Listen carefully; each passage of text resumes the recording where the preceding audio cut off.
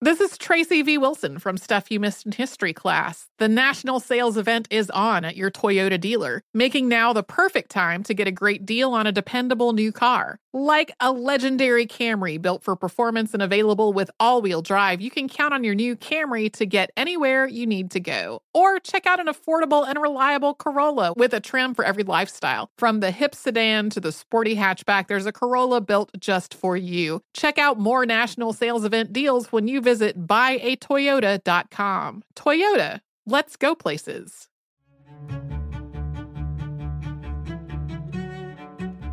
The times could not be more challenging in ways that people can easily think, give up, or think, why bother, or what can an individual do, or a person can't make a difference. What gives me hope is that a person can make a difference, and individuals collectively can make a difference. That was Gilda Berabino, president of the American Association for the Advancement of Science. If she sounds optimistic about the future, it's because over the years, as an educator and scientist, she's seen firsthand how science and tech, collaborating across disciplines, can help bring about progress for humankind. I'm Melanne Verveer, and this is Seneca's 100 Women to Hear. We are bringing you 100 of the world's most inspiring and history-making women you need to hear. In addition to heading the AAAS, the world's largest multidisciplinary scientific society, Dr. Berabino is president of Olin College of Engineering in Massachusetts. She is notable for her research in sickle cell disease and cellular and tissue engineering, and for being a champion of inclusivity and equality in STEM. Listen and learn why Gilda Berabino is one of Seneca's 100 Women to Hear. I'm here today with Gilda Berabino, who is a scientist, educator, and the president of the American Association for the Advancement of Science, and we're delighted to have this opportunity. Welcome, Gilda. Thank you so much, Melanne. I'm so happy to be here with you today. Well, you serve as the president of the American Association for the Advancement of Science. I'm sure some people in our audience don't know what the AAAS does, so perhaps we could start by your telling us about the organization and how it impacts ordinary Americans and why that is so crucial these days. Sure. The American Association for the Advancement of Science is actually the world's largest multidisciplinary scientific society. And I'm going to quote its mission. Its mission is to advance science, engineering, and innovation throughout the world for the benefit of all people. And one might ask, how would you do that? Well, part of it is opening channels of communication between scientists and with the public, also promoting the responsible use of science, education, and having public engagement. So this idea of bringing the voice of scientists and science itself to societal and public issues facing communities in the country and around the world is very important. And I'll give a concrete example that I'm really excited about. The 2023 annual meeting, which I will be presiding over, has as its theme, Science for Humanity. And the idea is to highlight groundbreaking work, research, and education that advances knowledge and responds equitably to the needs of humanity. So I think that's quite a bit for an organization like AAAS in terms of its place in the world and how it's impacting science for global good. And a tall order for the scientific community as well.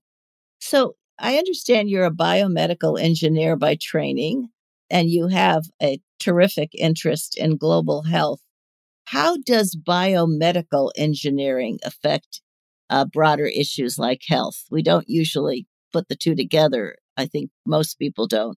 Exactly. So, one thing to think about something like biomedical engineering, we operate at the interface between engineering and medicine. So you're bringing engineering approaches to solve problems in medicine. And I'll give an example from my own career. I've spent my career studying sickle cell disease as an engineer, applying engineering principles to study abnormal blood flow, to better understand the dynamics of the disease and the mechanics of the disease so that we could come up with treatments. And sickle cell disease, it is a genetic blood disorder, but it's global. And interestingly, the area of the world that carries the most disease burden is sub-Saharan Africa. So this idea that you can bring engineering approaches to solve a medical problem really is something that makes a huge difference. I'll give you another example is the COVID response. Mm-hmm. So many might question, like, well, what did engineers have to do with COVID? Engineers approached COVID-19 as a systems problem. And the engineers helped speed up the process of determining the genetic structure of the virus. Engineers were also involved in setting up models to understand transmission and to design processes for scaling up, producing, and distributing the vaccine. Engineers were also responsible for working with communities on how to understand the best way to distribute the vaccine and to get people involved in the process. So just having a sense of how engineering actually can be used for problems such as a pandemic, I think gives a better sense of the role that engineers play in impacting society. Very, very helpful. I know you've also been really working tirelessly to bring diversity and inclusion to science and engineering, and certainly you've had an extensive career in higher education. Can you share with us a little bit about your work on behalf of equity and inclusivity? Yes, and I almost have to start a bit about why I've been so passionate about equity and inclusivity in science and engineering and STEM fields more broadly. Based on my own experience of feeling a bit excluded and not understanding the power of science and engineering as a potential field for a career. When I started out, and I would say a big turning point for me was in high school chemistry, where the women in the class were really meant to feel like, why bother? Chemistry is not something you'd be interested in. And it was from that experience that I actually decided to major in chemistry at the undergraduate level. And it was almost like, I'll show you. And I've spent my career really looking for ways to expand opportunities for others who might not have them and understand how this might be a pathway for them to make a difference in the world through science and engineering. And it turns out, if we don't reach out to everyone broadly and fully tap talent, we're missing huge segments of the population who could actually contribute to solutions. When we think about the questions that we need to answer, who's asking the questions? And how are we defining the problems that are of interest to us?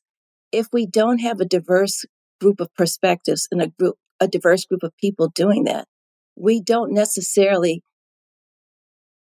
pursue the best scientific questions or come up with the kinds of solutions that we need for the problems at hand. One of the things that's really important is if we don't have different perspectives and different people present for the kinds of problems that are of interest, we miss out. So we may do a design, for example, that has a seatbelt that doesn't fit women or doesn't fit children because we did not include those people, those individuals in the design process. Seneca's 100 Women to Hear will be back after this short break. This is Holly Fry from Stuff You Missed in History class. The national sales event is on at your Toyota dealer, making now the perfect time to get a great deal on a dependable new SUV, like an adventure-ready RAV4. Available with all-wheel drive, your new RAV4 is built for performance on any terrain, from the road to the trails. And with plenty of passenger and cargo space, plus available tech like wireless charging, you and your entire crew can stay connected. Or check out a stylish and comfortable Highlander with 3 spacious rows of seating for up to 8 passengers. And with available features like the panoramic moonroof, you can sit back, enjoy the wide open views with your whole family. Plus, both RAV4s and Highlanders are available in hybrid models, so no matter your style, you can drive efficiently and save on gas. So visit your local Toyota dealer and check out amazing national sales event deals on RAVs, Highlanders, and more when you visit buyatoyota.com. Toyota, let's go places. Oh, such a clutch pickup, Dave. I know, right? I was worried we'd bring back the same team. Oh, no, I meant those blackout motorized shades. MVP of the room. Blinds.com made it crazy affordable to replace our old blinds. Hard to install? No, it's easy. Even you could do it.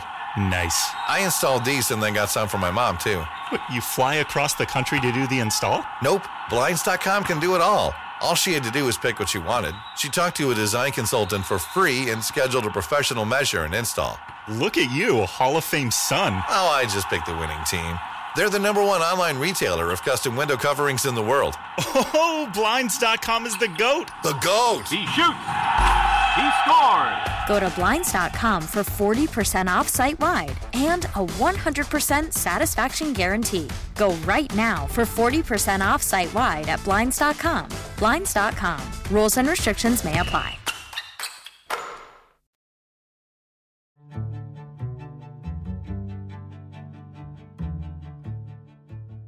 You know, Gilda, we worry so much, and rightly so, that we don't have enough women and certainly people from the minority communities in STEM, and we have to do better. And yet, we also are struggling to open up more academic settings within STEM for women and people of color. How best to do that? What are your experiences in that realm?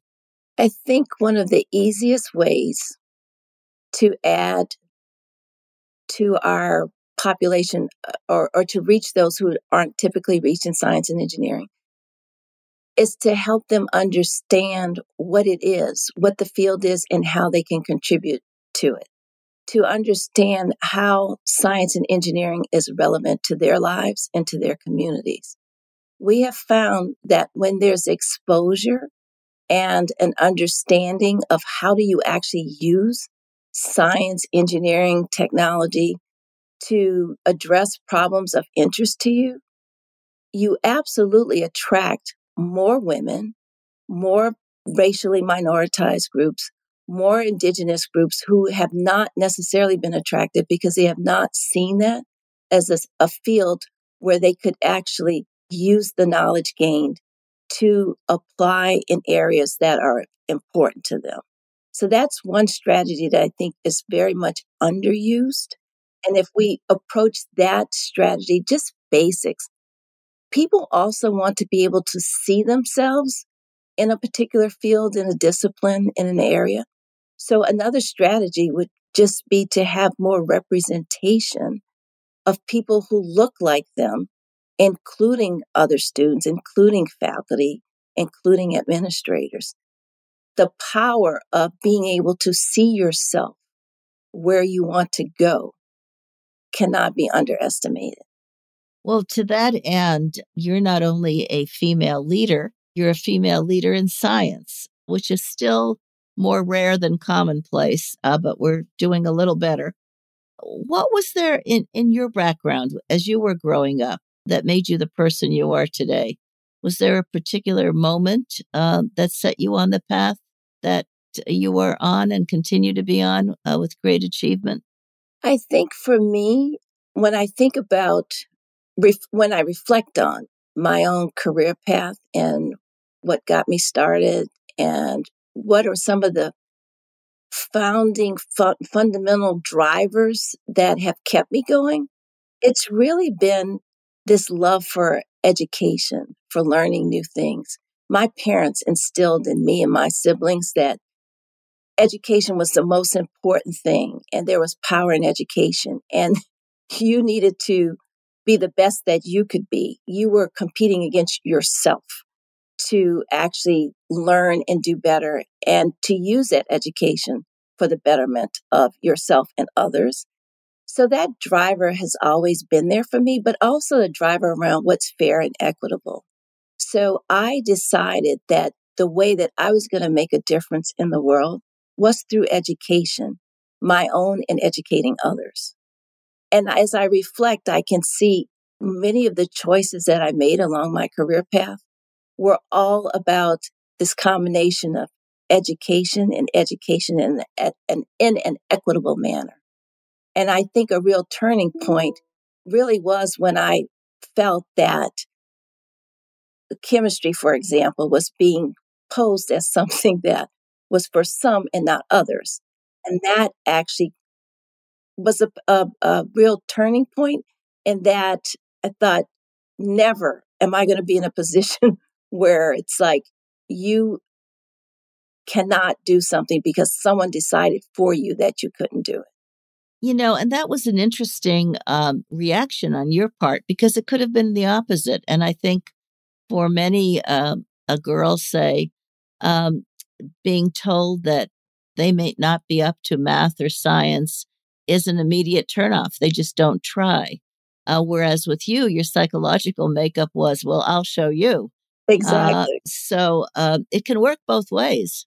And I realized that it can work both ways. And I think that that also helped drive me to think about, but what about the women? What about those from racially minoritized groups or other ways that they were not having access, and they did not have the strength to say, no, I'm going to push back.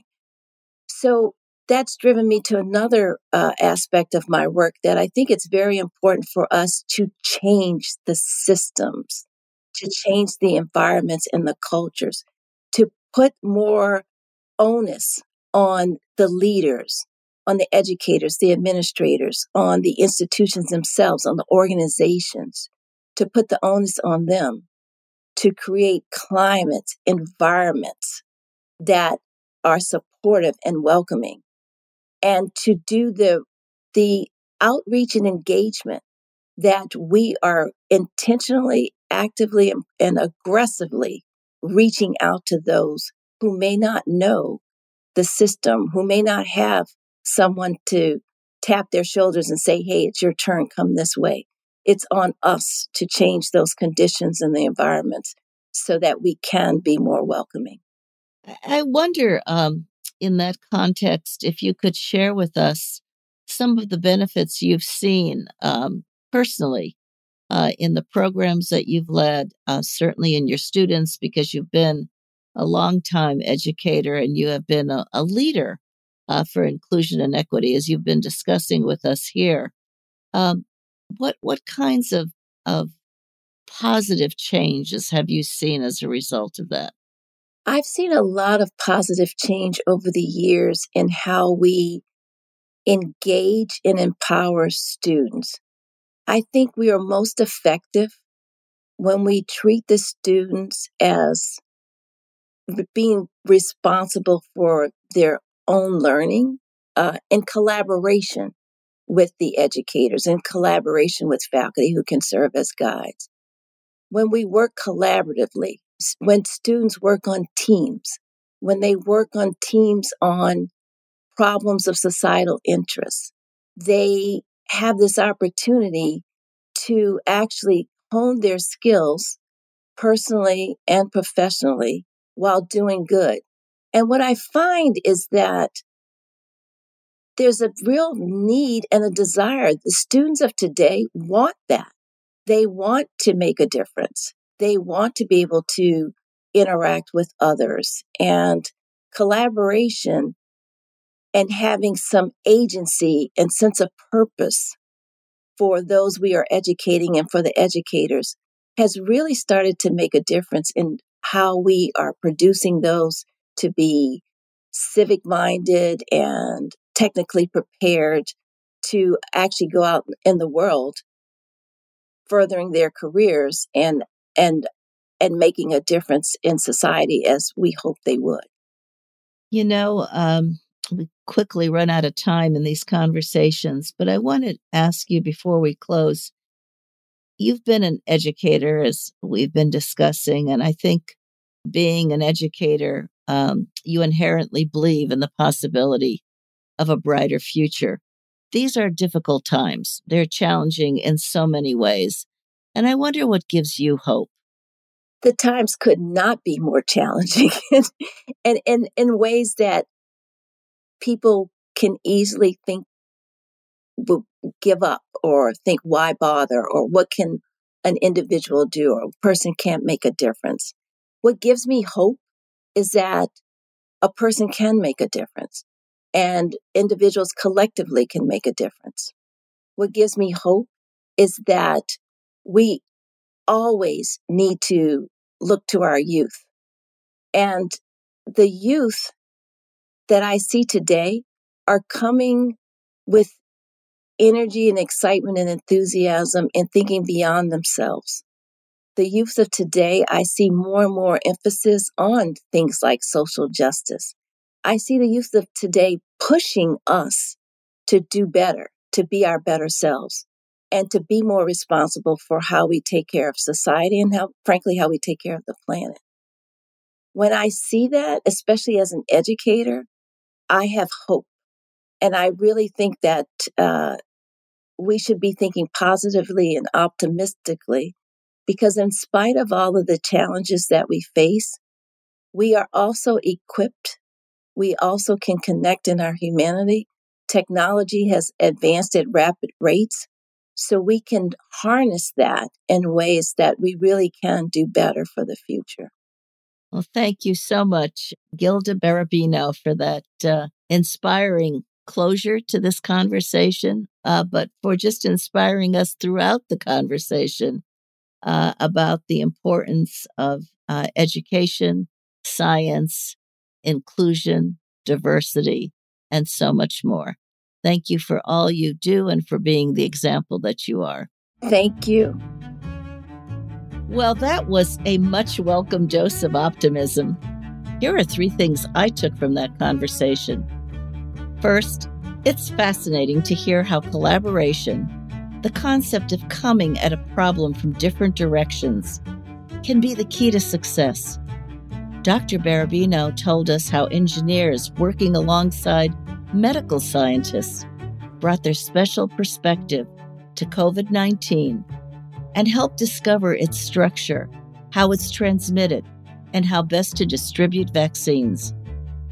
Second, Dr. Berabino reminds us about the importance of bringing women and minorities into STEM. Finally, Dr. Berabino suggests that science can become more inclusive and keep its innovative edge by aggressively reaching out to those who are now underrepresented. As she says, it's time to tap these people on the shoulder and say, hey, it's your turn. Come this way. Tune in next week to hear about our next featured woman and discover why she's one of Seneca's 100 Women to Hear.